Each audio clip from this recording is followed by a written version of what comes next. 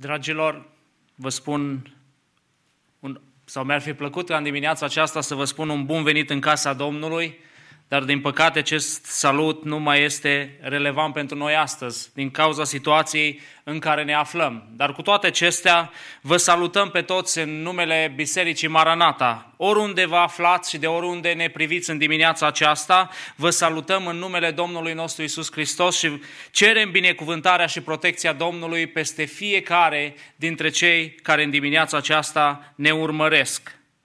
Dragii mei, chiar dacă suntem într-o situație dificilă, a mai trecut o duminică și din nou bisericile sunt goale. Totdeauna trăim cu speranța că va fi ultima duminică când vom fi în formația aceasta și va veni o duminică când vom putea din nou să fim în prezența Domnului împreună și trăim cu această nădejde. În fiecare seară ne culcăm și ne trezim dimineața cu speranța că ceva s-a schimbat, că s-a descoperit leacul sau că politicienii noștri au ajuns la o concluzie și ne vor lăsa să ne reluăm activitățile. Dar cu toate acestea suntem dezamăgiți. Ne punem încrederea poate în președinți, în guvernanți, în oamenii de știință și așteptăm un ajutor de la ei. Și cu toate acestea, ajutorul și scăparea se lasă așteptate. Dragii mei, în dimineața aceasta aș vrea să ne îndreptăm privirea către Domnul, către Cel care chiar poate să ne scape și să ne dea o soluție la problema noastră, la problema omenirii, dacă vreți, pentru că toată omenirea este afectată. Și aș vrea să citesc câteva versete din Ieremia 17, care spun în felul următor, cu versetul 5. Așa vorbește Domnul, blestemat să fie omul care se încrede în om, care se sprijină pe un muritor și își abate inima de la Domnul, căci este ca un nenorocit în pustie și nu vede venind fericirea. Locuiește în locurile arse ale pustiei, într-un pământ sărat și fără locuitori. Aceste cuvinte au fost adresate de Domnul prin Ieremia poporului Israel, celor din Iuda, care se aflau într-o situație dificilă, care încheiaseră un legământ cu Domnul și Domnul se angajase să fie ocrotitorul lor, să fie sprijinitorul lor, să fie acela care să-i conducă și să-i ducă spre libertate. Și cu toate acestea, poporul iudeu, poporul evreu, și-au pus încrederea în oameni. Priveau către împărați, priveau către prorocii care îi duceau în mesaje false, priveau către om și mai puțin către Dumnezeu. Versetele acestea se potrivesc foarte bine și cu noi, pentru că privim prea mult la oameni și așteptăm izbăvirea de la oameni, deși Dumnezeu este acela care ne va da izbăvirea.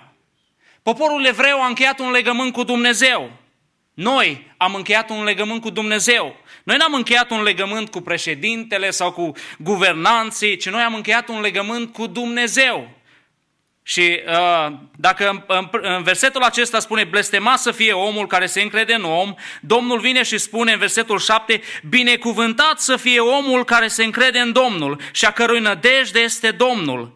Căci el este ca un pom sădit lângă ape, care își întinde rădăcinile spre râu. Nu se teme de căldură când vine și frunzișul lui rămâne verde în anul secetei. Nu se teme și nu încetează să aducă rod. Vedeți ce diferență? În prima parte pe care am citit-o spune că omul care se încrede în om este ca un pom. În unele traduceri aici spune că este un nenorocit, dar aici se referă la un pom care este în pustie, în deșert, acolo unde nu este apă, acolo unde nu sunt resurse de viață. Așa este omul care își pune nădejdea în om. Cei care merg în deșert și rămân fără apă și după o perioadă mai lungă încep să aibă halucinații. Și halucinații că văd izvoare de apă, că văd bălți de apă, dar totul este o iluzie. Așa suntem și noi atunci când ne încredem 100% în oameni. Ne uităm și ni se pare, iese cineva, poate la știri, la televizor, pe Facebook și ne spune că dacă faci aia ai să scapi, dacă nu știu ce se întâmplă și tot felul de speranțe deșarte. Dar spune cuvântul lui Dumnezeu că omul care se încrede în Domnul Chiar dacă vine seceta, chiar dacă vine necazul, el spune că nu se teme de căldură când vine și frunzișul lui rămâne verde în anul secetei. Vedeți? Și peste primul pom și peste al doilea veni seceta, dar al doilea, cel care se încrede în Domnul, rămâne verde tot timpul. Aceștia sunt copiii lui Dumnezeu care se încred în Domnul. Într-o perioadă ca aceasta, mai mult ca oricând, trebuie să ne încredem în Domnul. Dacă pierdem credința în Dumnezeu, am pierdut totul. Gândiți-vă sau imaginați-vă un om, poate vreun prieten care nu-L cunoaște pe Dumnezeu, care, și în general oamenii care nu-L cunosc pe Dumnezeu, își pun siguranța în jobul lor, în starea lor materială, în relațiile lor și în aceste zile când joburile, foarte mulți oameni și-au pierdut joburile, foarte mulți oameni și-au pierdut banii, foarte mulți oameni și-au pierdut relațiile pentru că nu te mai poți întâlni, nu mai poți să ai aceeași viață socială pe care o aveai înainte. Gândiți-vă în ce stare sunt oamenii aceștia, într-o stare de disperare. Și am vorbit cu mama mea, a stat în spital, a avut COVID și îmi spunea de oameni, a stat în salon cu vreo 3 femei care nu-L cunoșteau pe Dumnezeu și au avut o atitudine disperată. Una dintre ele tot timpul amenința că se aruncă pe geam. Pentru că luase COVID, luase virusul acesta și era disperată. Era profesoară și totuși nu avea pe ce să se mai bazeze. Dar mama mea tot timpul a ieșit ieri, slavă Domnului, din spital, a avut o atitudine pozitivă, o atitudine de încredere și le-a îndemnat și pe aceste femei. Și au fost foarte bucuroase și au mulțumit mamei pentru că în situațiile acelea în care a stat vreo 3 săptămâni cu ele în salon, a fost un punct de echilibru pentru ele. Dragii mei, aceștia sunt oamenii care se încred în Dumnezeu. Indiferent ce vine, ei rămân tari pentru că Dumnezeu este scutul și protecția lor. Aș vrea în aceste timpuri pe care le trăim, privirea noastră să fie ațintită către Domnul. Dragii mei, așa cum am spus, să vă imaginați un om care nu-L cunoaște pe Dumnezeu și pierde tot ce are și reacția lui, așa imaginați-vă pe dumneavoastră sau un creștin. Un creștin se bucură atunci când are un job bun, se bucură de părtășia socială sau în biserică, se bucură de bani dacă Domnul binecuvintează, dar el când pierde lucrurile acestea, creștinul rămâne cu Jehova Ire, Domnul va purta de grijă, cu Jehova Rafa, Domnul care vindecă, cu Jehova Shalom, Dumnezeu pacea noastră, Jehova Savaot, Domnul oștirilor, El Gibor, Dumnezeu Tată și multe alte nume pe care Dumnezeu le are. Dragii mei, cu aceasta rămâne creștinul când trece prin încercări, când pierde totul, dar nu-L pierde pe Dumnezeu, care este scutul și tăria Lui. Vă îndemn în dimineața aceasta pe fiecare care ne urmăriți să vă puneți încrederea în Dumnezeu, să stăm lipiți, să profităm de aceste timpuri, să ne apropiem de Dumnezeu, să medităm la relația noastră cu Dumnezeu, la ceea ce am avut și am pierdut și la relația noastră cu Dumnezeu, la acela care poate să ne dea ca și lui Iov.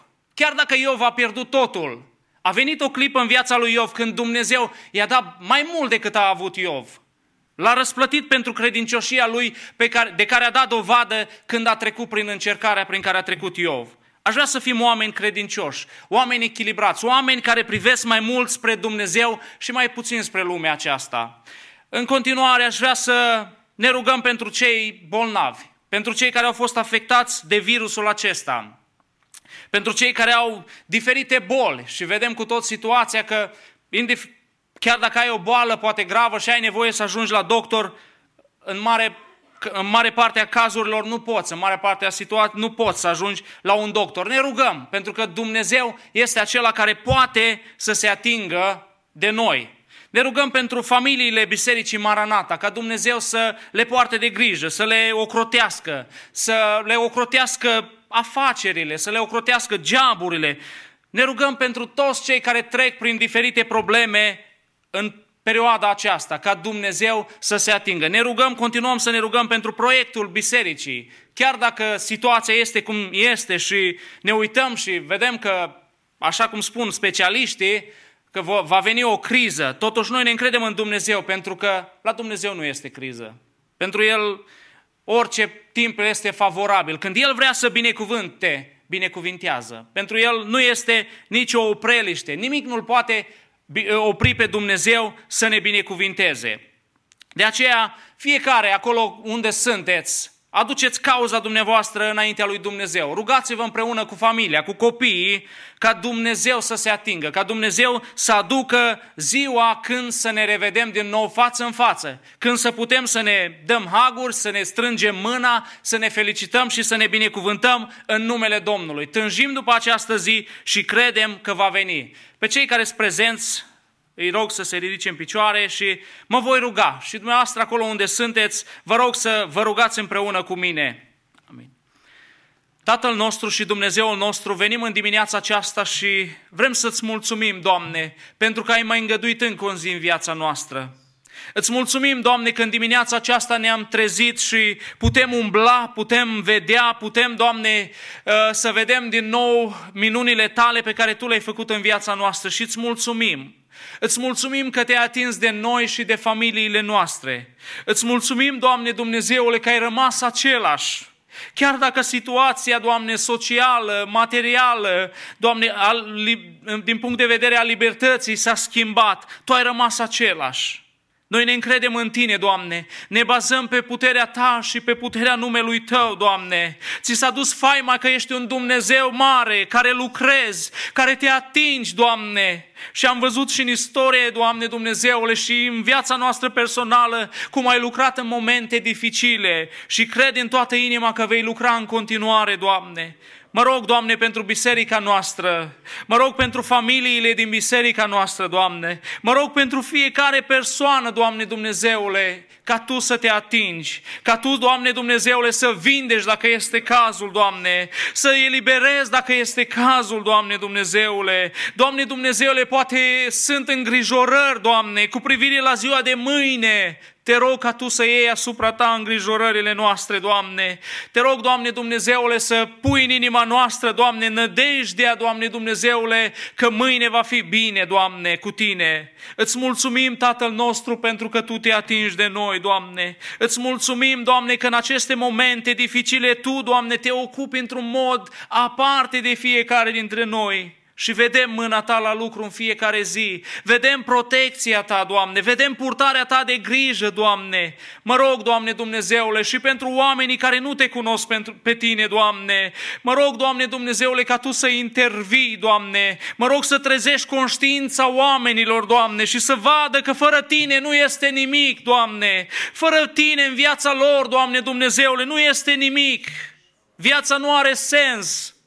De aceea mă rog, Doamne, ca după ce va trece această criză, să vină o trezire, Doamne, oamenii să se întoarcă la Tine, Doamne, să alerge către Tine, Doamne, către acela care poate să-i scape, către acela care poate să-i vindece, către acela care poate să le restaureze familiile, care poate să le dea un viitor și o nădejde. Doamne, ne încredem în Tine, Doamne, ne încredem în Tine, Doamne, că vei da, Doamne, din nou posibilitatea să ne închinăm împreună. Ne încredem, Doamne, și credem că ziua aceea nu-i departe. Știm, Doamne, că la porunca Ta, Doamne, acest virus va dispărea, Doamne. La porunca Ta, Doamne Dumnezeule, va dispărea și noi vom putea din nou, Doamne, să ne închinăm înaintea Ta. Te rog, rămâi binecuvântarea noastră, rămâi nădejdea noastră, rămâi puterea noastră, Doamne. Te lăudăm și Te mărim.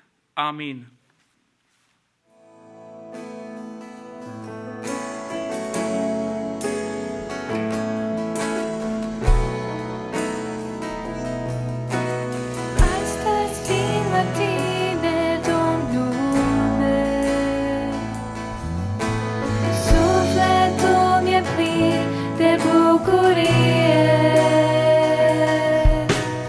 Fiindcă m-ai făcut copilul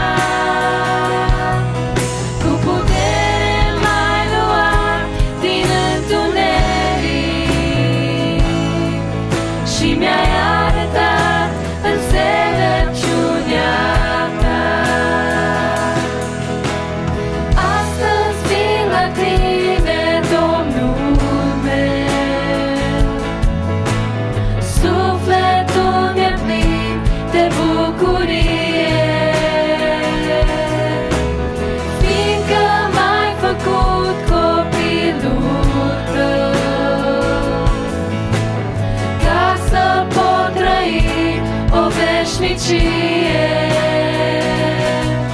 Sunt atât de fericit, Domnul meu iubit, de minunea ce-ai făcut-o în viața mea. Vreau să-ți cânt, vreau să te laud, să-ți mulțumesc că ești în viața mea. Cu putere m-ai luat din întuneric și mi-ai arătat înțelepciunea ta. Vreau să-ți cânt, vreau să te laud, să-ți mulțumesc că ești în viața mea. Cu putere m-ai luat din întuneric și mi-ai arătat înțelepciunea ta.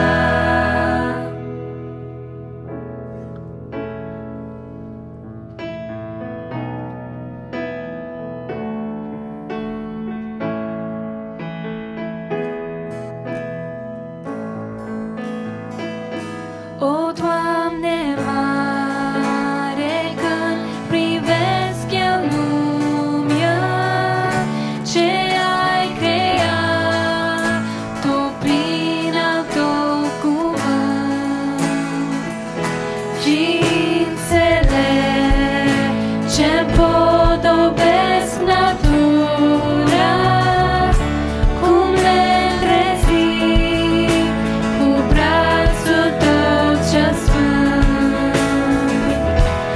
Atunci îți cânt, mare stăpânitor, ce mare ești, ce mare ești. Atunci îți cânt, mare stăpânitor, ce mare ești, ce mare ești. Privirea când mi-o dat și văd minunea, mulțimea astrelor ce alerg pe cer, mărețul soare cât și blândă lună, ca mingi de aur plutii prin eter. Atunci îți cânt, mare stăpânitor, ce mare ești, ce mare ești. Atunci îți cânt, mare stăpânitor, ce mare ești, ce mare ești. Când întâlnesc pe Domnul în cartea sfântă și când zăresc mulțimea de îndurări, vrei să-i alegi cum i-ai iubit într-una și ai condus prin binecuvântări. Atunci îți cânt, mare stăpânitor, ce mare ești, ce mare ești. Atunci îți cânt, mare stăpânitor, ce mare ești, ce mare ești. And I greet us with that greeting this morning, very specifically because we still are a church, even though, some of us might be at home in our jams, maybe flip-flops, eating our cereal. We're still one congregation, one body, and a church family. And our church has a custom or tradition that I like a lot, where we read scripture together. And, Aline actually said something this morning that was really good. He was talking about his mom that was in the hospital and was surrounded by people that were less than calm, we'll say that. But she was able to keep a level head, and she was able to be wise and calm during this time. And I believe that the way that we do that is by, one of the ways that we do that is by spending time in Scripture and through prayerful meditation in Scripture. And this morning I'm going to be reading from Mark 15. I'm going to be reading from the ESV. And it says, "And as soon as it was morning, the chief priest held a consultation with the elders and scribes and the whole council. And they bound Jesus and led him away and delivered him over to Pilate. And Pilate asked him, 'Are you the king of the Jews?' And he answered him, 'You have said so.' And the chief priests accused him of many things. And Pilate again asked him, 'Have you no answer to make? See how many charges they bring against you?' But Jesus made no further answer, so that Pilate was amazed. Now at the feast he used to release for them one prisoner for whom they asked. And among the rebels in prison whom had committed murder in the insurrection, there was a man called Barabbas. And the crowd came up and began to ask Pilate to do as he usually did for them. And he answered them, saying, 'Do you want me to release for you the king of the Jews?' For he perceived that it was out of envy that the chief priests had delivered him up. But the chief priests stirred up the crowd to have him release for them Barabbas instead. And Pilate again said to them, 'Then what shall I do with the man you call the king of the Jews?' And they cried out again, 'Crucify him.' And Pilate said to them, 'Why? What evil has he done?' But they shouted all the more, 'Crucify him.' So Pilate, wishing to satisfy the crowd, released for them Barabbas, and having scourged Jesus, he delivered him to be crucified. And the soldiers led him away inside the palace, that is, the governor's headquarters. And they called together the whole battalion, and they clothed him in a purple cloak, and twisted together a crown of thorns. They put it on him. And they began to salute him, 'Hail, King of the Jews!' And they were striking his head with a reed and spitting on him and kneeling down in homage to him. And when they had mocked him, they stripped him of the purple cloak and put his own clothes on him. And they led him out to crucify him. And they compelled a passerby, Simon of Cyrene, who was coming in from the country, the father of Alexander and Rufus, to carry his cross. And they brought him to the place called Golgotha, which means place of a skull. And they offered him wine mixed with myrrh, but he did not take it. And they crucified him and divided his garments among them, casting lots for them to decide what each should take. And it was the third hour when they crucified him. And the inscription of the charge against him read, 'The King of the Jews.' And with him crucified two robbers, one on his right and one on his left. And those who passed by derided him, wagging their heads and saying, 'Aha, you who would destroy the temple and rebuild it in 3 days, save yourself and come down from the cross.' So also the chief priests with the scribes mocked him to one another, saying, 'He saved others, he cannot save himself. Let the Christ, the King of Israel, come down now from the cross, that we may see and believe.' Those who were crucified with him also reviled him. And when the 6th hour had come, there was darkness over the whole land until the 9th hour. And at the 9th hour, Jesus cried with a loud voice, Eloi, Eloi, lema sabachthani, which means, my God, why have you forsaken me? And some of the bystanders hearing it said, behold, he is calling Elijah. And someone ran and filled a sponge with sour wine, put it on a reed, and gave it to him to drink, saying, wait, let us see whether Elijah will come to take him down. And Jesus uttered a loud cry and breathed his last. And the curtain of the temple was torn in two from top to bottom. And when the centurion who stood facing him saw that in this way he breathed his last, he said, truly, this man was the Son of God.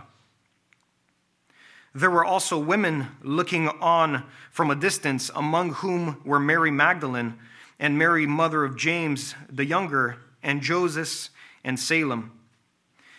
When he was in Galilee, they followed him and ministered to him, and there were also many other women who came up with him to Jerusalem.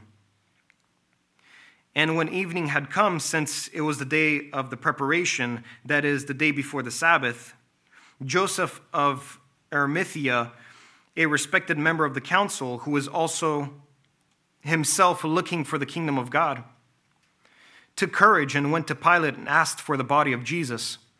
Pilate was surprised to hear that he should have already died. And summoning the centurion, he asked him whether he was already dead. And when he learned from the centurion that he was dead, he granted the corpse to Joseph. And Joseph bought a linen shroud, and taking him down, wrapped him in the linen shroud, and laid him in a tomb that had been cut out of the rock.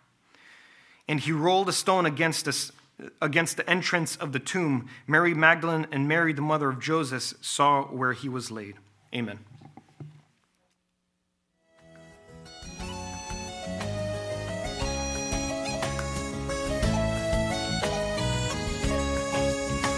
Nimic nu-i prea greu pentru El, nimic nu-i prea greu pentru El. Dacă cer prin credință, crezi în biruință, nimic nu-i prea greu pentru El. Crezi în brațul său tare, în a sa splendoare, nimic nu-i prea greu pentru El. El cheamă zorii să vină, să aducă lumină și norii alungă de vrea. Cu pacea-i senină, cu vocea-i divină, poruncește furtunii să stea. Pătrunde unde durerea și cheamă puterea să ajungă în inima ta. Nimic nu-i prea greu pentru El, nimic nu-i prea greu pentru El. Dacă ce prin credință crezi în biruință, nimic nu-i prea greu pentru El. Crezi în brațul său tare, în a sa splendoare, nimic nu-i prea greu pentru El. Nimic nu-i prea greu pentru El, nimic nu-i prea greu pentru El. Dacă ce prin credință crezi în biruință, nimic nu-i prea greu pentru El. Crezi în brațul său tare, în a sa splendoare, nimic nu-i prea greu pentru El.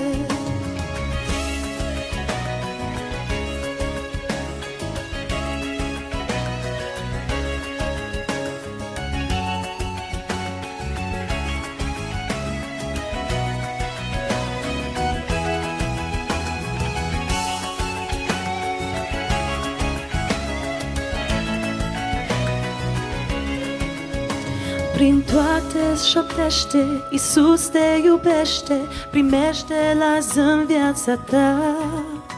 Orice rău te amăgește, te neliniștește, spune Domnul, e stânca mea. Lasă boli sau necazuri, Iisus le veghează, căci toate stau pe palma sa. Nu-i nimic prea greu pentru El, nimic nu-i prea greu pentru El. Dacă ce prin credință crezi în biruință, nimic nu-i prea greu pentru El. crezi în brațul său tare, în a sa splendoare. Nimic nu-i prea greu pentru el, nimic nu-i prea greu pentru el, nimic nu-i prea greu pentru el. Dacă cer prin credință, crezi în biruință, nimic nu-i prea greu pentru el. Crezi în brațul său tare, în a sa splendoare, nimic nu-i prea greu pentru el.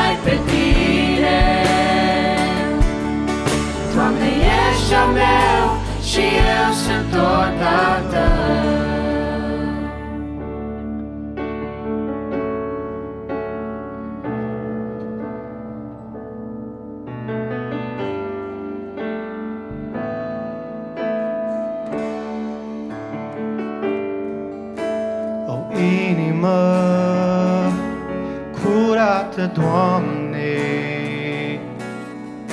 este tot ce-mi doresc din partea Ta. O inimă curată, Doamne, este tot ce-mi doresc din partea Ta. O inimă care răutatea să nu stea, o inimă în care să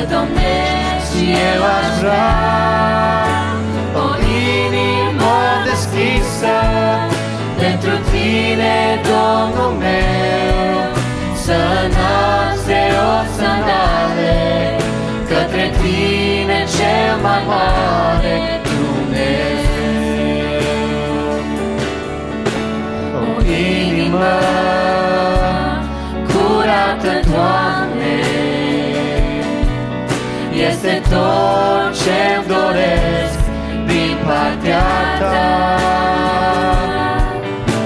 O inimă curată, Doamne,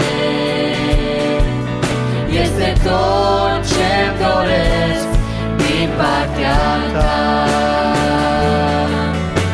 O inimă în care răutatea să nu stea, o inimă în care să domnești, eu aș vrea.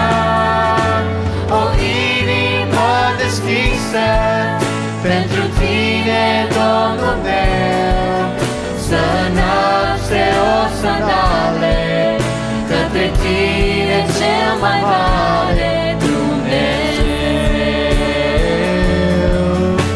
O inimă în care răutatea să nu stea, o inimă în care să domnești, eu aș vrea. O inimă deschisă pentru tine, Domnul meu, să înalți o sandale către tine, cel mai mare Dumnezeu.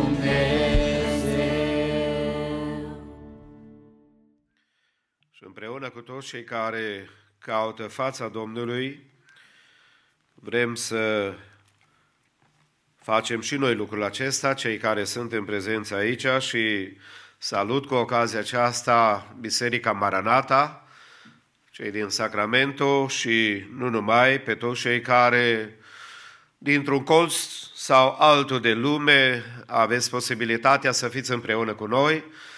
Fiți binecuvântați de Domnul și vă salut cu gândul cel mai frumos posibil: speranța vieții noastre, Hristos a înviat.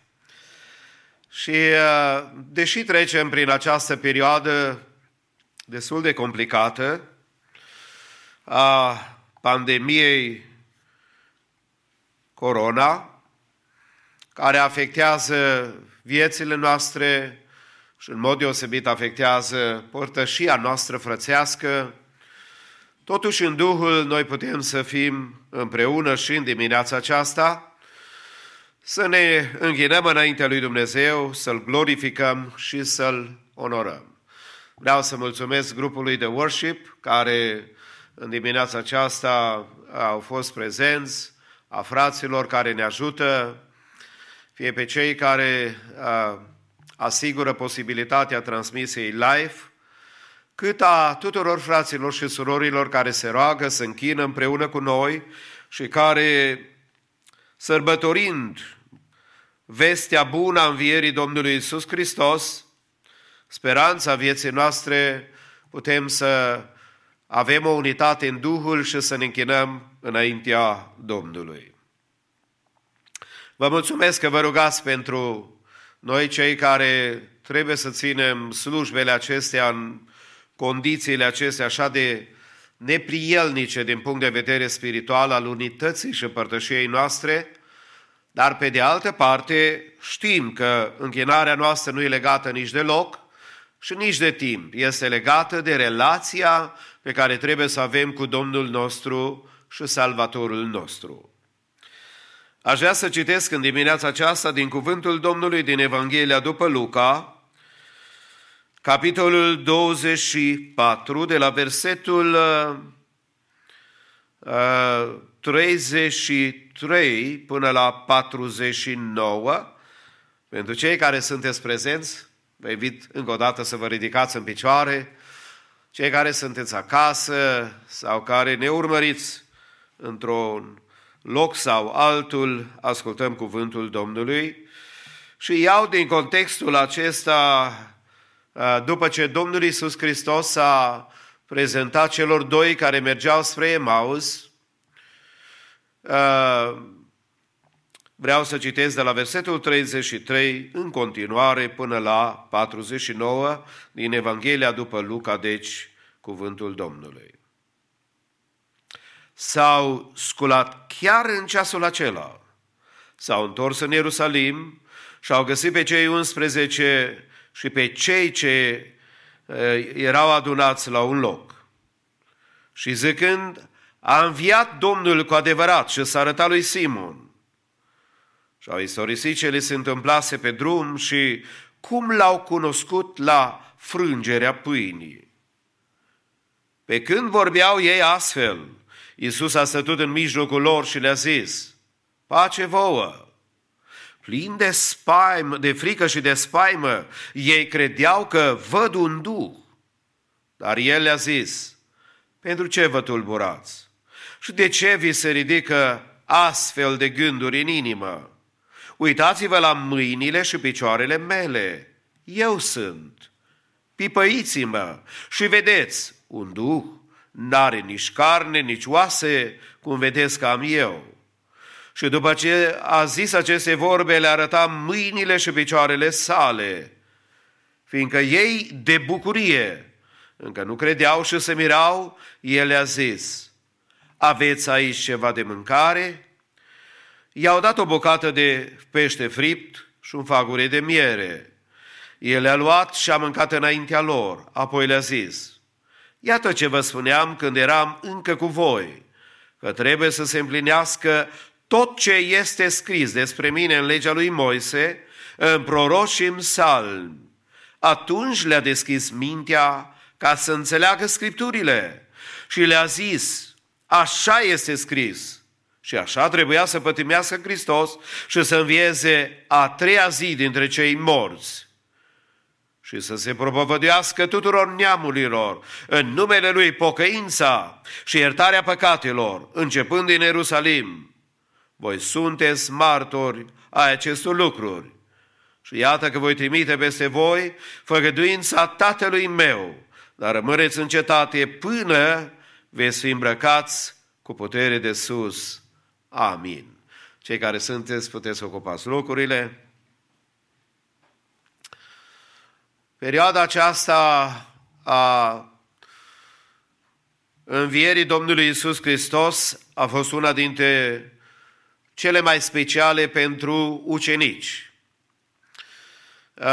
Gândindu-ne că ucenicii au fost chemați, cea mai mare parte dintre ei, din poporul Domnului și dintre cei care au fost aleși de Dumnezeu și apoi Domnul Iisus i-a ales pe cei 12 să fie împreună cu El, să aibă părtășie și apoi de asemenea să se pregătească pentru cea mai mare lucrare posibilă, evangelizarea lumii. Națiunea aceasta a Israelului e singura națiune care am putea să spunem că are istoria scrisă înainte să se întâmple, pe când toate celelalte națiuni de obicei își scriu istoria după ce se întâmplă. Și Domnul a făcut posibil lucrul acesta pentru că foarte multe lucruri biblice au fost profețite. Domnul le-a vorbit deja, le-a avertizat, i-a avertizat ca națiune și i-a pregătit. Să știe că tot ce se va întâmpla în viața lor nu e o întâmplare, ci că e o călăuzire și că o istorie scrisă dinainte care urma să se împlinească dacă ei erau în voia lui Dumnezeu. De aceea, stimații mei, Domnul Iisus Hristos, când s-a prezentat ucenicilor, singura metodă prin care a putut să-i liniștească a fost să le arate semnul piroanelor care se aflau în mâinile lui și în picioare și de asemenea în coasta care a fost străpunsă de suliță. Dovezile totdeauna trebuiau să fie multiple a crede ceva. Așa ca și noi azi, nu credem orice pentru că ne spune o persoană. Credem pentru că avem dovezi. Chiar și în Vechiul Testament, Domnul, când era vorba de mărturie, Trebuiau să fie 2 martori, n-ajungea un martor. Trebuiau să fie 2. Iată că Domnul se prezintă în fața lor și le spune, eu sunt. Pentru că ei, ca și noi, au crezut că văd un duh, o arătare supranaturală care i-a înfricat și care a făcut ca viața lor să fie dezechilibrată de moment, neștiind ce să creadă. Sigur că arătarea mâinilor, a picioarelor și a coastei Domnului ucenicilor a dovedit una dintre cele mai mari dovezi pentru ei, ca apoi să poată să-și dea viața pentru Mântuitorul și Salvatorul lor. Că dați-mi voie să vă spun, stimații mei, nimeni nu moare pentru o minciună de bunăvoie. Pentru un adevăr, pentru ceea ce ai putut să pipăi, adică să verifici, pentru ceea ce cuvântul lui Dumnezeu sau realitatea este demonstrată. Oameni, atunci ca ucenicii și noi, astăzi, vedem atâția oameni care mor pentru Domnul, care fac sacrificii incredibile, pentru că știu că este adevărat și că Domnul a înviat cu adevărat din morți. Și apoi cuvântul Domnului are un cuvânt profetic pentru noi în Zaharia 12:10, care are de-a face cu viitorul, care are de-a face cu ziua când Israel se va întoarce sau o rămășiță din poporul Domnului se va întoarce la Domnul. Spune cuvântul Domnului așa, atunci voi turna peste casa lui David și peste locuitorii Ierusalimului un duh de îndurare și de rugăciune și își vor întoarce privirile spre mine pe care l-au străpuns. Îl vor plânge cum plânge cineva pe singurul fiu și îl vor plânge amarnic cum plânge cineva pe întâiul născut. Stimatul meu, atunci când Israelul se va întoarce la Domnul, semnele pe care le-au văzut ucenicii și pentru care și-au putut ei și prin care au putut să-și liniștească inimile, va rămâne unul dintre semnele extrem de importante a Hristosului adevărat, care se va arăta Israelului să aducă mântuire tuturor celor care îl așteaptă. Acum noi din profețiile biblice înțelegem că înainte ca să fie Hristos acceptat de Israel, va fi Anticristul, după ce Biserica Domnului va fi ridicată la cer, care îl va înșela pe Israel și va încerca să-l convingă că El este adevăratul Mesia. Noi știm din profețiile biblice că Domnul Iisus Hristos va veni și sigur că semnele pe care le-au văzut ucenicii după ce a înviat în morți, aceste cicatrici, aceste semne în palmele lui, în picioarele lui, în coasta lui, este ceea ce va fi luat cu el de pe pământul acesta și este în ceruri.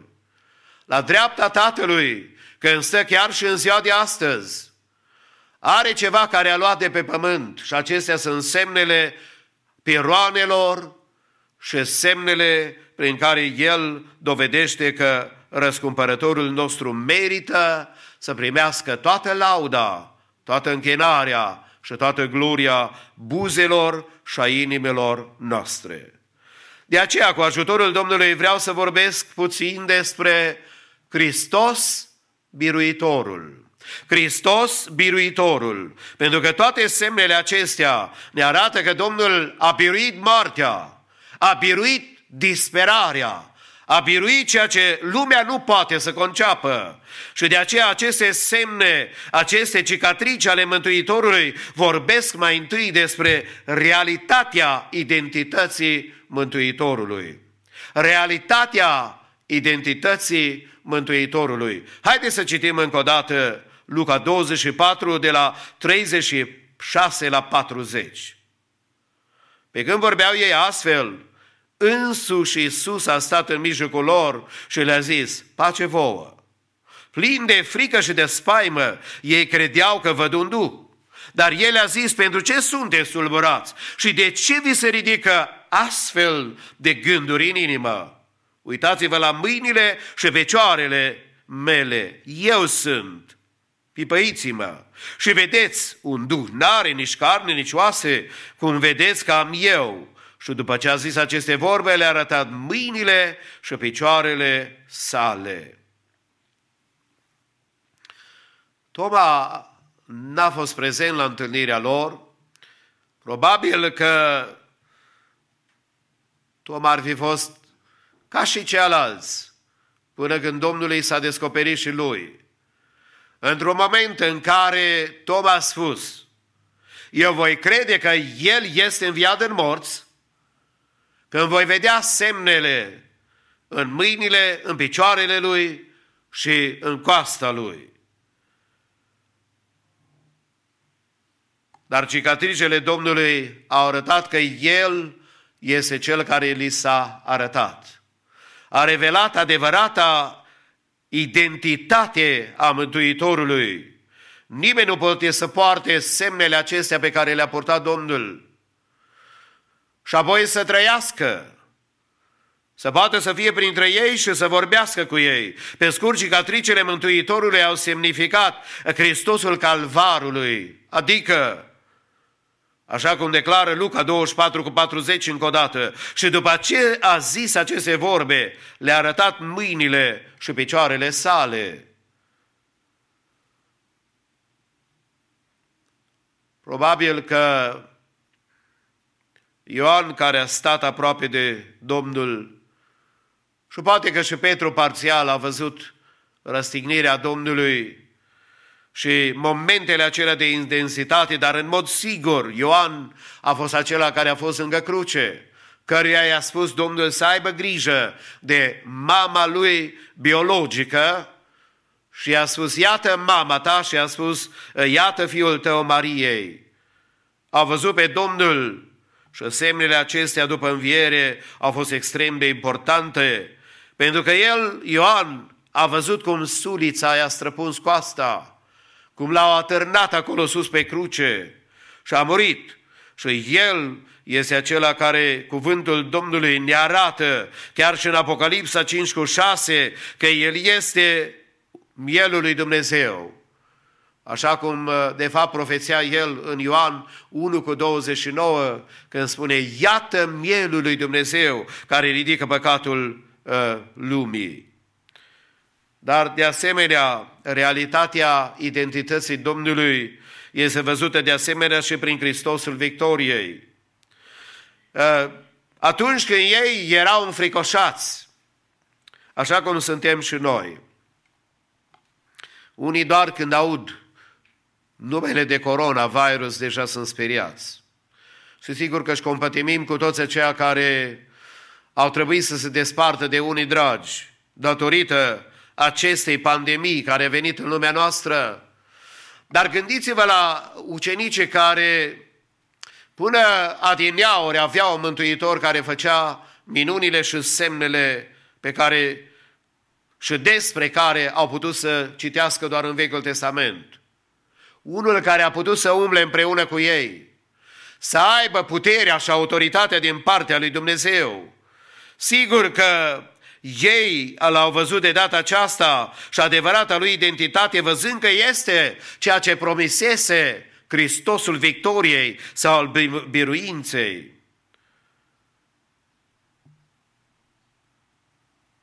Așa cum relatează și Ioan în 20:19, că s-a arătat în mijlocul lor și le-a spus pace vouă.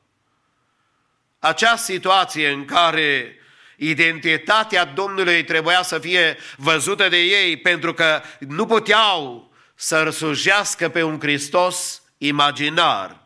Ei trebuiau să-L vadă că tot ceea ce a promis s-a împlinit și că viața lor a putut să fie schimbată datorită prezenței și a harului deosebit, că Cel care a spus că va muri și că va învia, cuvintele Lui, spuneam, istoria scrisă dinainte ca a Domnului Isus, că urma ca să moară și apoi să învie. Biblia și Nou Vechiul Testament este plină de promisiunile acestei realități.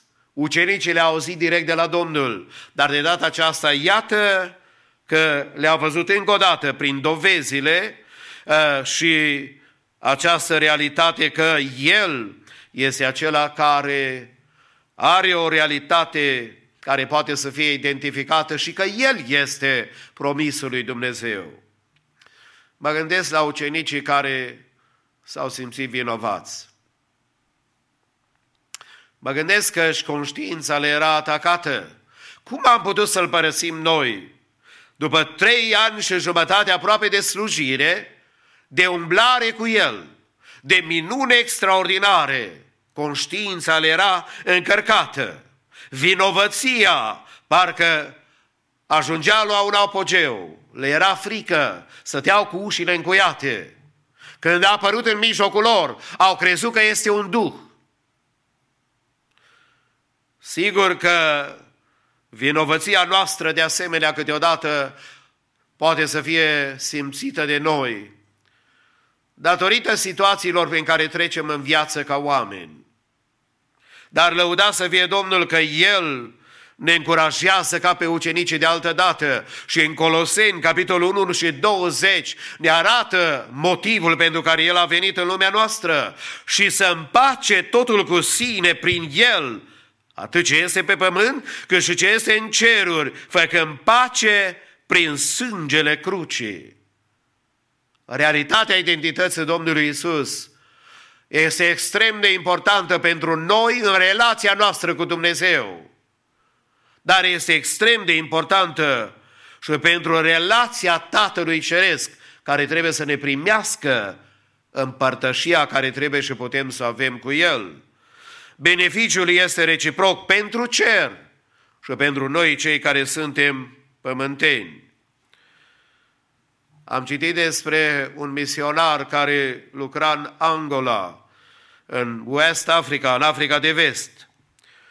Și omul acesta s-a dus în vizită la un creștin care îl primise pe Domnul Iisus și care era pe patul de moarte, adică se apropia ca să moară. S-a dus la el și sigur că în momentele acelea trebuie să vorbești cu omul, realitatea, nu poți să vorbești povești. Adevărul e că toți murim și că toți trebuie să ne întâlnim cu această realitate. Și misionarul s-a dus la creștinul acesta muribund, la ureche și l-a întrebat: unde te duci când pleci din lumea aceasta? Și sigur că fratele african, cu suflul și puterea pe care o avea, a putut să spună: mă duc să mă întâlnesc cu Domnul meu. Dar cum îl vei cunoaște? L-a întrebat misionarul.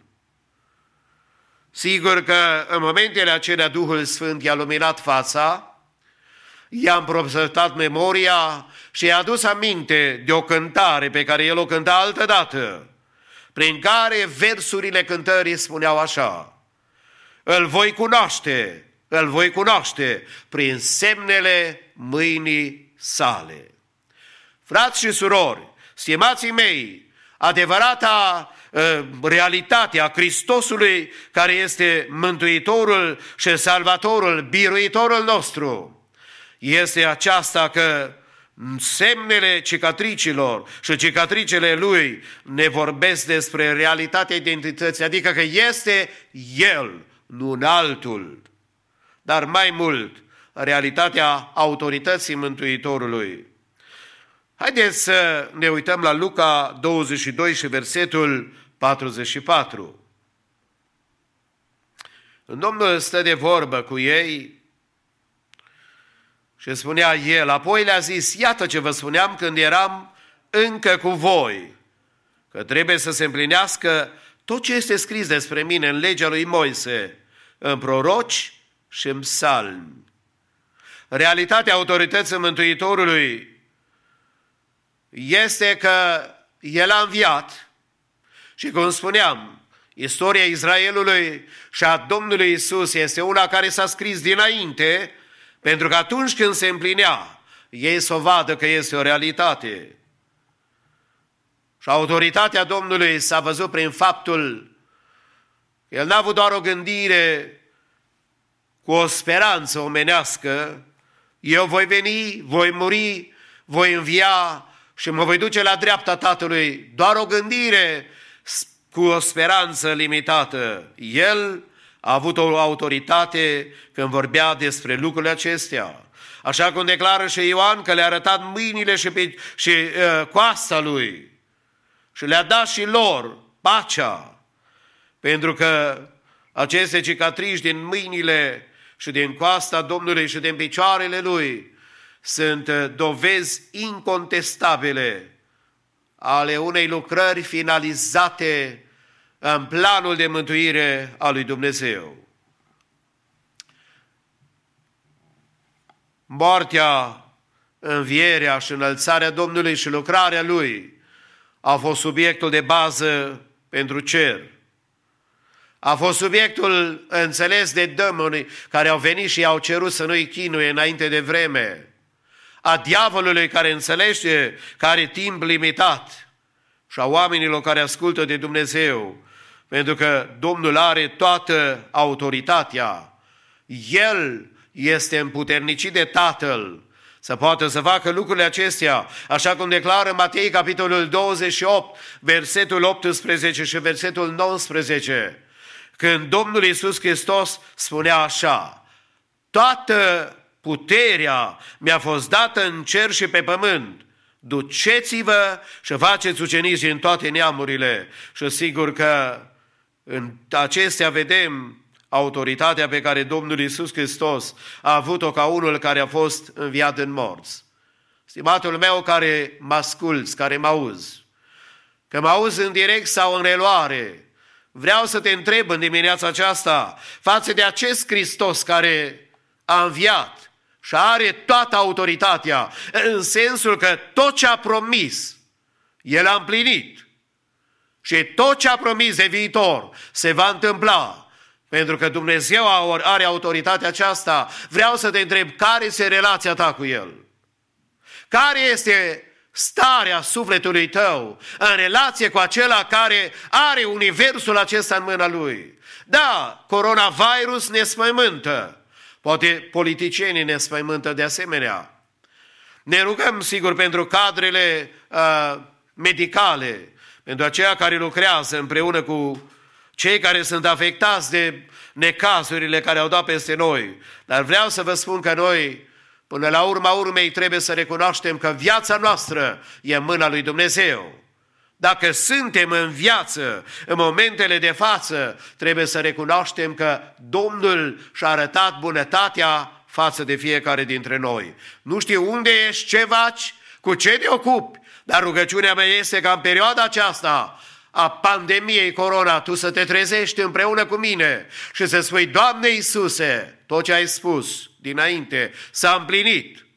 Știu că universul e în mâna ta și vreau să fiu și eu asigurat că autoritatea ta este peste viața mea și că tu ești acela care ți-ai dat viața pentru mine. Dar nu numai că ți-ai dat viața, ai înviat și semnele dragostei tale vor fi cu tine pentru vecii vecilor. Și vreau să mă încredințez că în ziua în care mă chem la tine sunt gata și pregătit. Și pentru aceasta doresc din toată inima, oriunde ești, Dumnezeu să te ajute. Să fim gata, pentru că autoritatea Domnului Iisus, realitatea autorității Mântuitorului înseamnă pentru ucenici și de altă dată a însemnat o pregătire pentru slujire. Versetul 38 și 39 din Luca 24. El a zis: pentru ce sunteți tulburați? Și de ce vi se ridică astfel de gânduri în inimă? Uitați-vă la mâinile și picioarele mele, eu sunt, pipăiți-mă și vedeți, un duh n-are nici carne, nici oase, cum vedeți că am eu. Vedeți, ucenicii trebuiau să fie pregătiți pentru noua etapă de slujire la care Dumnezeu îi cheamă. Așa cum și noi avem etape în viața noastră când Dumnezeu ne cheamă. Poate că Dumnezeu pe unii dintre noi ne-a chemat de când eram ca Samuel la locul de slujire și încă n-am înțeles vocea lui Dumnezeu, încă n-am înțeles chemarea lui Dumnezeu. Și Domnul are o etapă nouă pentru viața noastră, să ne pregătească pentru slujire. Și adesea noi trebuie ca ucenicii să recunoaștem că avem nevoie de pregătirea pe care trebuie să ne-o facă Domnul. De fapt, Hristos Domnul este exemplul nostru. Înainte ca să plătească prețul suprem al mântuirii noastre prin jertfa de la Golgota, s-a dus în fața Tatălui și la Matei 26 și versetul 39 s-a rugat în rugăciunea aceea cu o intensitate extraordinară și o încărcătură spirituală, emoțională și fizică, spirituală înaintea Tatălui și a spus: Tată, dacă este cu putință, depărtează de la mine paharul acesta, totuși nu cum voiesc eu, ci cum voiești tu. Iisus ne-a arătat că El de asemenea trebuie să fie pregătit pentru momentul când Tatăl, unica dată în universul acesta cunoscut de noi și viitor, și-a întors fața de la Fiul Său. Și s-a simțit singuratic și că a avut nevoie să fie asigurat că nu e o greșeală. Și a spus: dacă se poate, depărtează paharul acesta, totuși nu cum voiesc eu, ci cum voiești tu. O asemenea pregătire avem nevoie. Și am impresia că ce se întâmplă în lumea noastră e o pregătire care Domnul o are. Acum, eu nu vreau să cad în extrema celor care deja văd toată apocalipsa împlinită, deja văd biserica răpită, deja văd semnul fiarei, deși toate acestea se pregătesc. Dar pentru noi este clar că nu e mult și Domnul vine după biserica sa. Maranata, Domnul nostru vine. Și pentru toți cei care sunt copii al lui Dumnezeu, zicem din toată inima: vino, Doamne Iisuse. În lumea aceasta avem fericire, cum spunea cineva, foarte puțină. Abia așteptăm să se termine capitolul durerii și a suferinței, să ne întâlnim cu Mântuitorul și Salvatorul nostru, cu acela care ne pregătește pentru următoarea fază și următoarea etapă în slujirea noastră. Și adesea El trebuie să ne aducă aminte de lucrarea Lui măreață. Am citit această istorie și cred că este adevărată. De moment ce sunt părinte și cred lucrul acesta din toată inima, că se poate întâmpla, dar spune istoria că o fetiță mică, care deja a început să priceapă lucrurile în familie, într-o seară când mama a pus-o la culcare, s-a uitat la mâinile mamei ei și i-a pus o întrebare mamei care, pe de o parte, o deranja ca femeie, pe de altă parte, a ajuns momentul ca, în sfârșit, să comunice cu fiica ei de ce se află în situația în care se află. Și anume, fiica a întrebat-o: mamă, de ce sunt mâinile tale și pielea ta toată răsucită? Și arată neplăcut mâinile și sunt zbârcite. La care sigur că mama i-a răspuns: dragă, când tu erai mai mică, s-a întâmplat într-o noapte un lucru îngrozitor, și anume s-a incendiat casa unde noi am locuit. Și prima cameră în care ardea cel mai intens era camera în care ai dormit tu. În momentele acelea a trebuit să iau o decizie la care n-am avut timp să meditez prea mult. Și pentru oricare ar fi fost costul sau prețul care trebuia eu să-l plătesc, am sărit în cameră la tine în patul în care te aflai am luat pătura de pe tine, am luat hainele care deja începeau să fie cu incendiate și în momentele acelea, când eu te scăpam pe tine de focul acela care putea să te distrugă, mâinile mele au ajuns în situația aceasta pe care le vezi tu de data aceasta. Fetița care pentru prima dată a înțeles ce s-a întâmplat cu mâinile mamei sale, a sărit în brațele ei și a declarat cele mai frumoase cuvinte posibile pentru un copil față de părinți. Și a spus, ești cea mai bună mamă din toată lumea aceasta. Voi face orice viața îmi va cere ca să-ți demonstrez că și eu, mamă, te iubesc și că îți mulțumesc că m-ai salvat.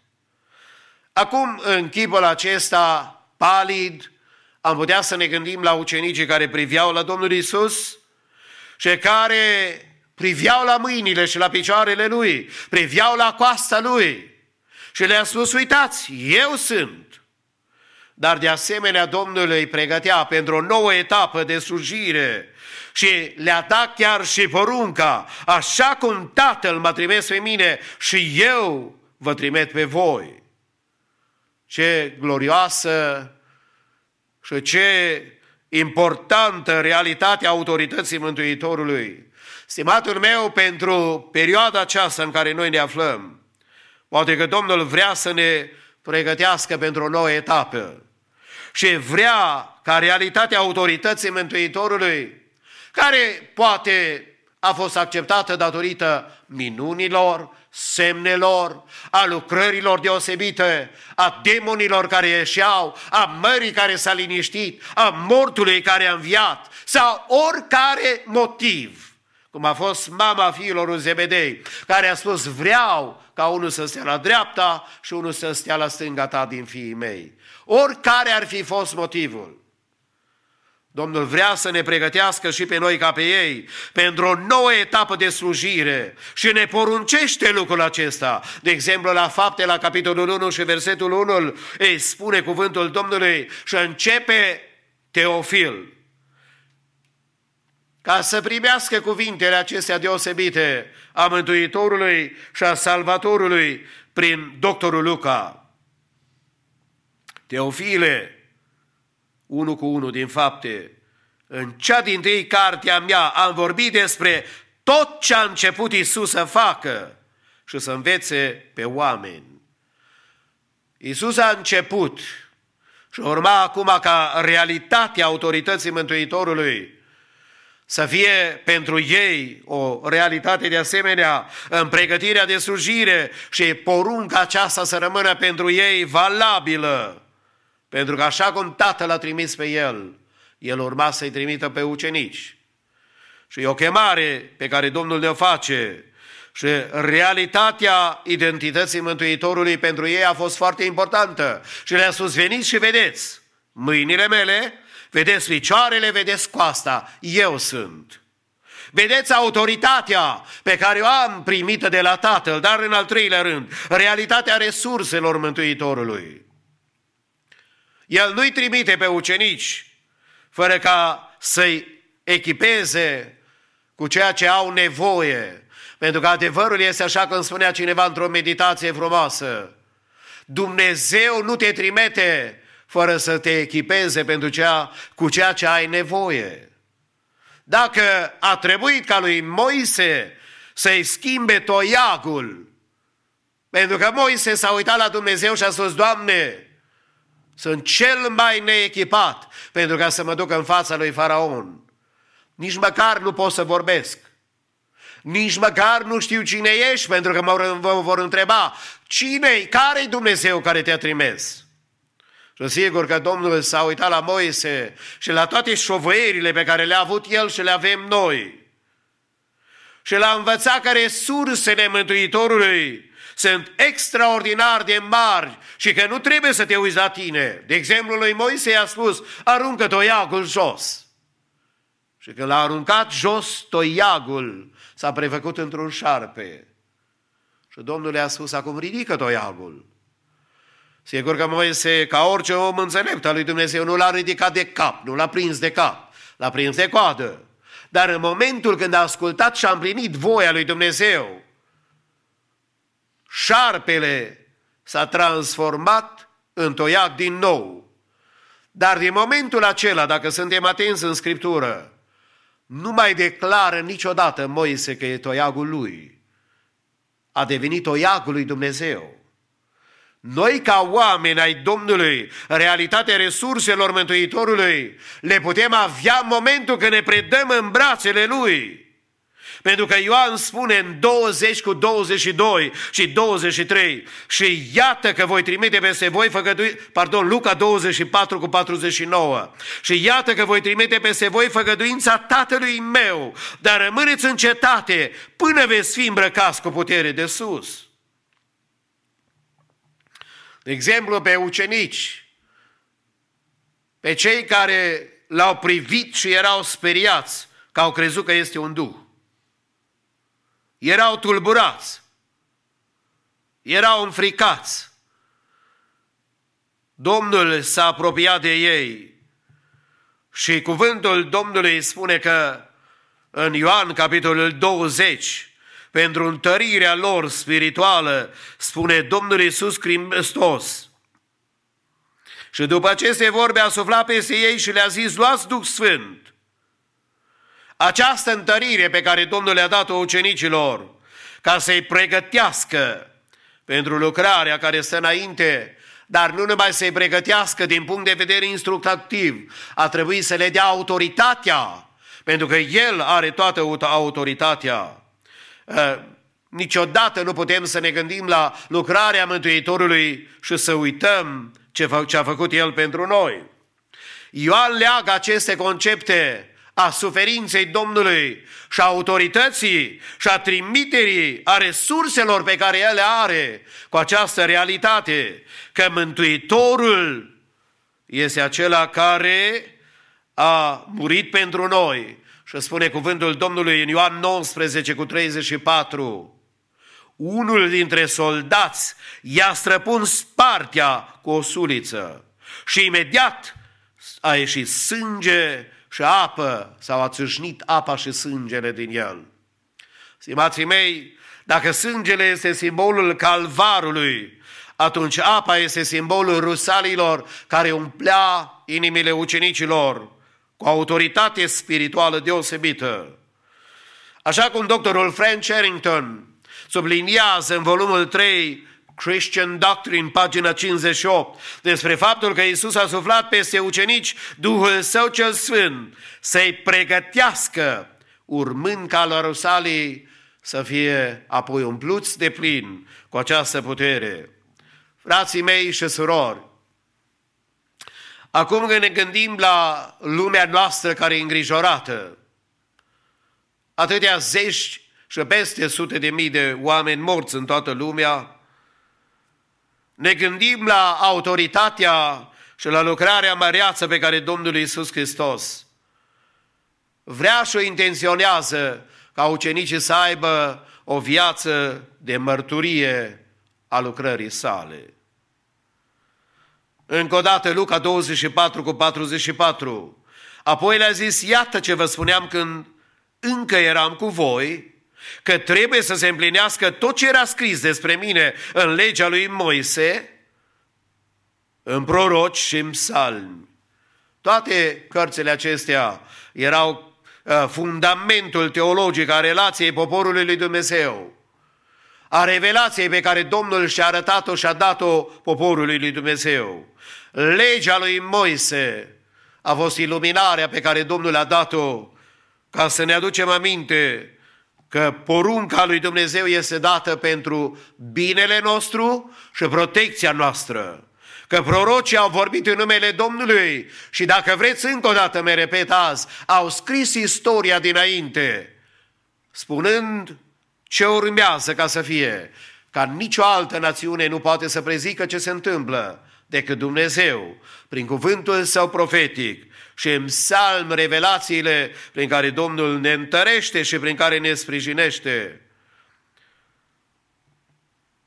Atunci când studiem Noul Testament, Este foarte clar că două lucruri sunt foarte importante în viața copiilor lui Dumnezeu. În primul rând, după nașterea din nou care vine în viața noastră și trebuie să producă în viața noastră roada Duhului Sfânt, este foarte evident apoi de asemenea că cei care s-au întâlnit cu Domnul și au o viață de rodire spirituală și trăiesc după voia lui Dumnezeu, au parte și de umplerea măreață și de acea ușă deschisă față de darurile duhovnicești care lucrează.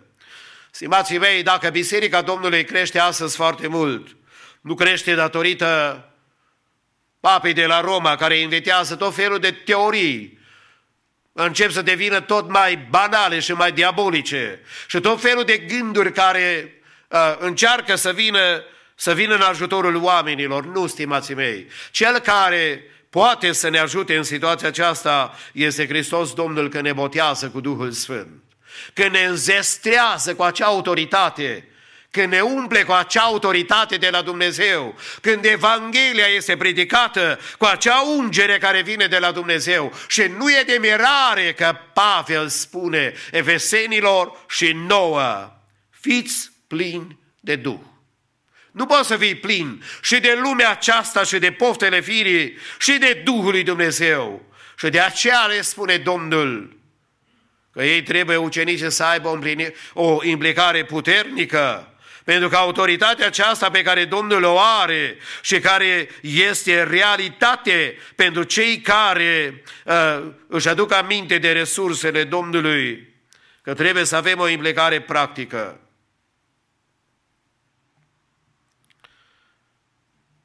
Rămâneți în cetate, spunea Domnul Iisus, până veți fi îmbrăcați cu putere de sus. Trebuie clarificat ceva.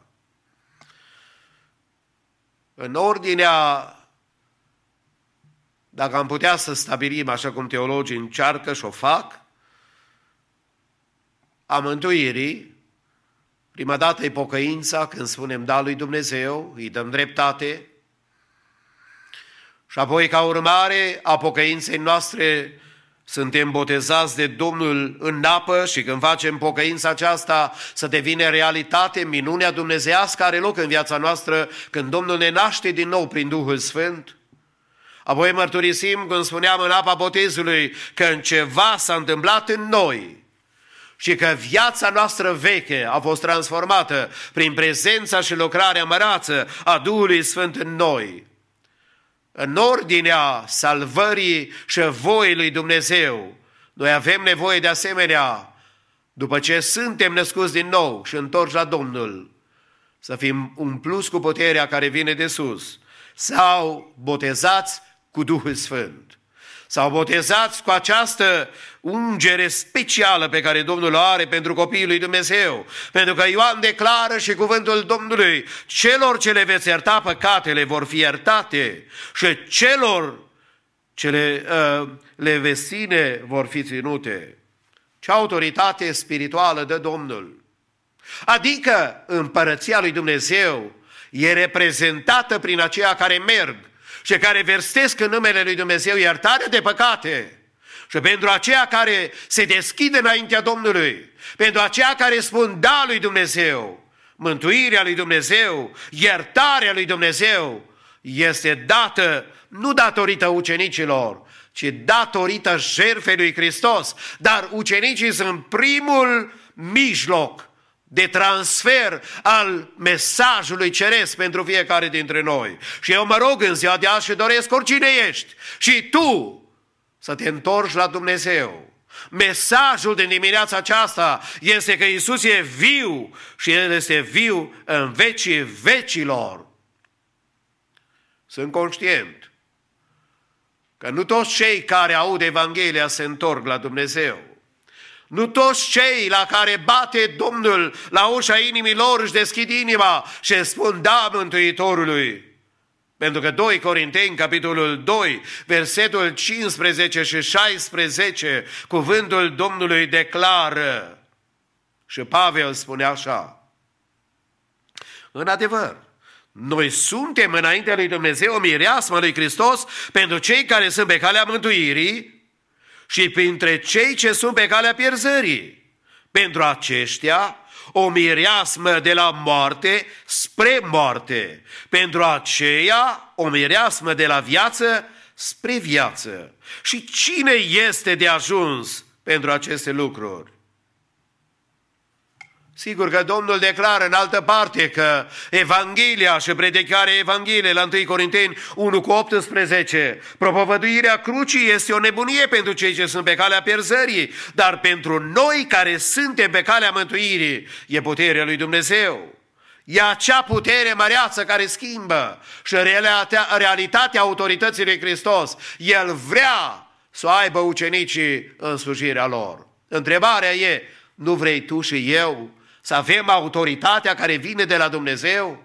Să avem cântarea care alungă duhurile care îl chinuiau pe Saul, pentru că David avea ungerea de la Dumnezeu și autoritatea de la Dumnezeu. Să avem acea autoritate care o aveau ucenicii, biserica primară, apostolii Domnului, de altă dată și din zilele de azi, oamenii care vestesc Evanghelia nu numai cu priceperea minții, ci cu ungerea care vine de la Dumnezeu și cu autoritatea care vine de la Dumnezeu, pentru că Fapte 2:36 a spus Petru în ziarul Salilor, să știe bine, dar toată casa lui Israel, că Dumnezeu a făcut Domn și Hristos pe acest Iisus pe care l-ați răstignit voi.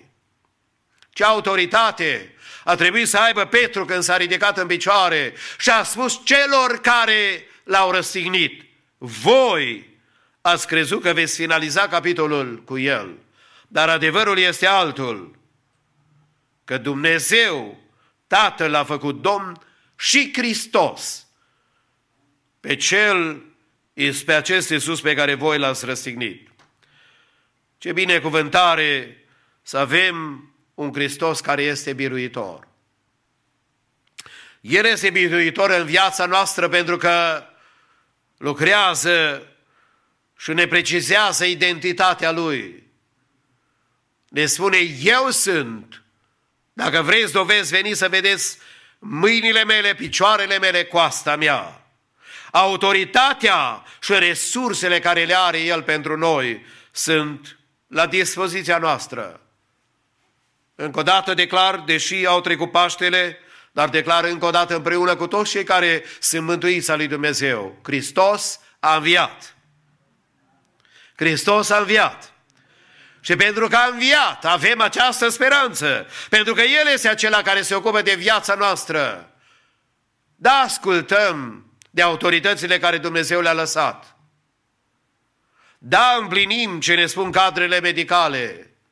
Dar mai presus, așa cum Domnul le-a pregătit pe ei pentru următoarea fază de slujire, realitatea identității Mântuitorului, realitatea autorității Mântuitorului și realitatea resurselor trebuie să fie bucuria vieții noastre. Nu știu prin ce treci, nu știu care ți-e calvarul, care ți-e crucea, dar doresc în ziua de azi ca Cel care a înviat din morți să se ocupe și de tine și de problema ta și de necazurile prin care treci. Lasă-L să te umple încă o dată proaspăt cu acea ungere care vine de la Dumnezeu, cu Duhul Său cel Sfânt, să poți să stai la dispoziția lui Dumnezeu, ca Domnul să te folosească ca pe ucenici care au fost martorii învierii și a realității că Cel care a promis împlinește și promisiunea Lui rămâne valabilă. Fiți binecuvântați în numele Domnului, acolo unde vă aflați, și fie numele Domnului peste viețile noastre. Aș vrea să vă invit cei care sunteți prezenți să ne ridicăm în picioare. Aș vrea să am o rugăciune de încheiere și aș vrea să vă rog să mă susțineți dumneavoastră unde vă aflați. Nu știu dacă aveți poziție posibilă de rugăciune sau nu, dar vă îndemn să fiți în Duhul rugăciunii și fie anul 2020, un an în care, prin pandemia aceasta, corona, Dumnezeu să ne vorbească. Dacă corona aceasta vorbește de moarte și de teroare, aș vrea să ne gândim că în traducerea românească se spune că pentru toți cei care slujesc pe Domnul se va pregăti o coroană de slavă, o cunună de slavă. Noi să ne gândim pentru ceea ce Domnul vrea să se ocupe de noi și să lucreze prin noi, ca umplerea Duhului Sfânt să fie reală mai mult ca oricând. Azi să putem să trăim în ungerea aceasta și să facem voia lui Dumnezeu. Tată Ceresc, îți mulțumesc că încă o dată am putut să ne închinăm înaintea Mântuitorului și Salvatorului nostru, a Domnului nostru Iisus Hristos. Îți mulțumim pentru privilegiul acesta de a chema numele Tău, Doamne, peste toți aceia care sunt împrăștiați, fiecare pe la casele lor, fiecare, Doamne, în locul unde se află și în condițiile în care se află, ne-am îndreptat gândurile spre Tine.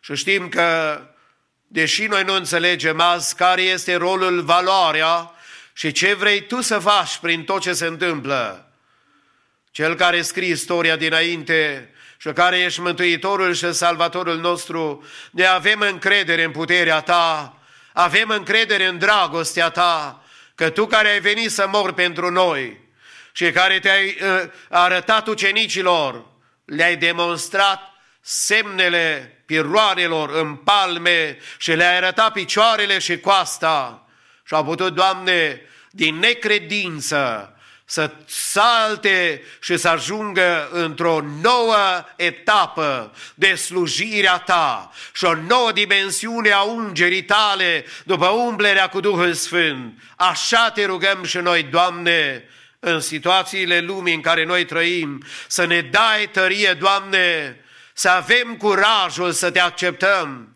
să avem curajul să ne încredem în Tine, să avem curajul să cerem ajutorul Tău de vindecare peste cei bolnavi, pentru că de atâtea ori ai lucrat, Doamne, mă rog pentru toți cei care sunt afectați de virusul corona, Doamne, și nu numai, de cei care sunt bolnavi de diferite boli, de situații care sunt imposibile la oameni. Haleluia! Cer sângele Tău prea curat, care a scurs pe Golgota, să vină peste fiecare boală și cer autoritatea Ta, Doamne, să aducă binecuvântarea și cer dragostea Ta să aducă vindecarea, Doamne.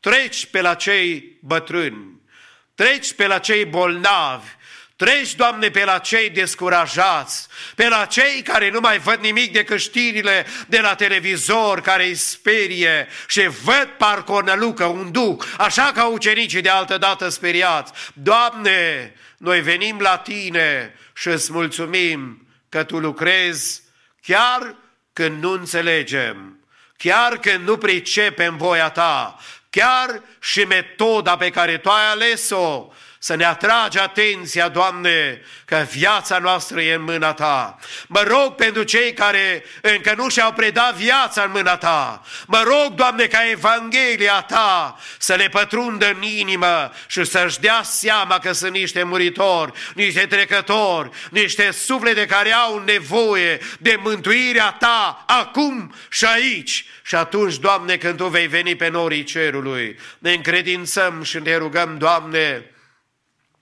pentru Biserica Maranata, pentru membrii ei, pentru conducerea ei, pentru susținătorii în rugăciune, în post și într-o stare după voia Ta. Întărește stâlpii bisericii, dar binecuvintează fiecare membru, fiecare suflet care, Doamne, simte cu noi și care se închină împreună cu noi. Viața ți-o încredințăm, prezentul și viitorul e în mâna Ta. Fie numele Tău și binecuvântarea Ta peste noi, Tată, Fiule și Duhule Sfânt.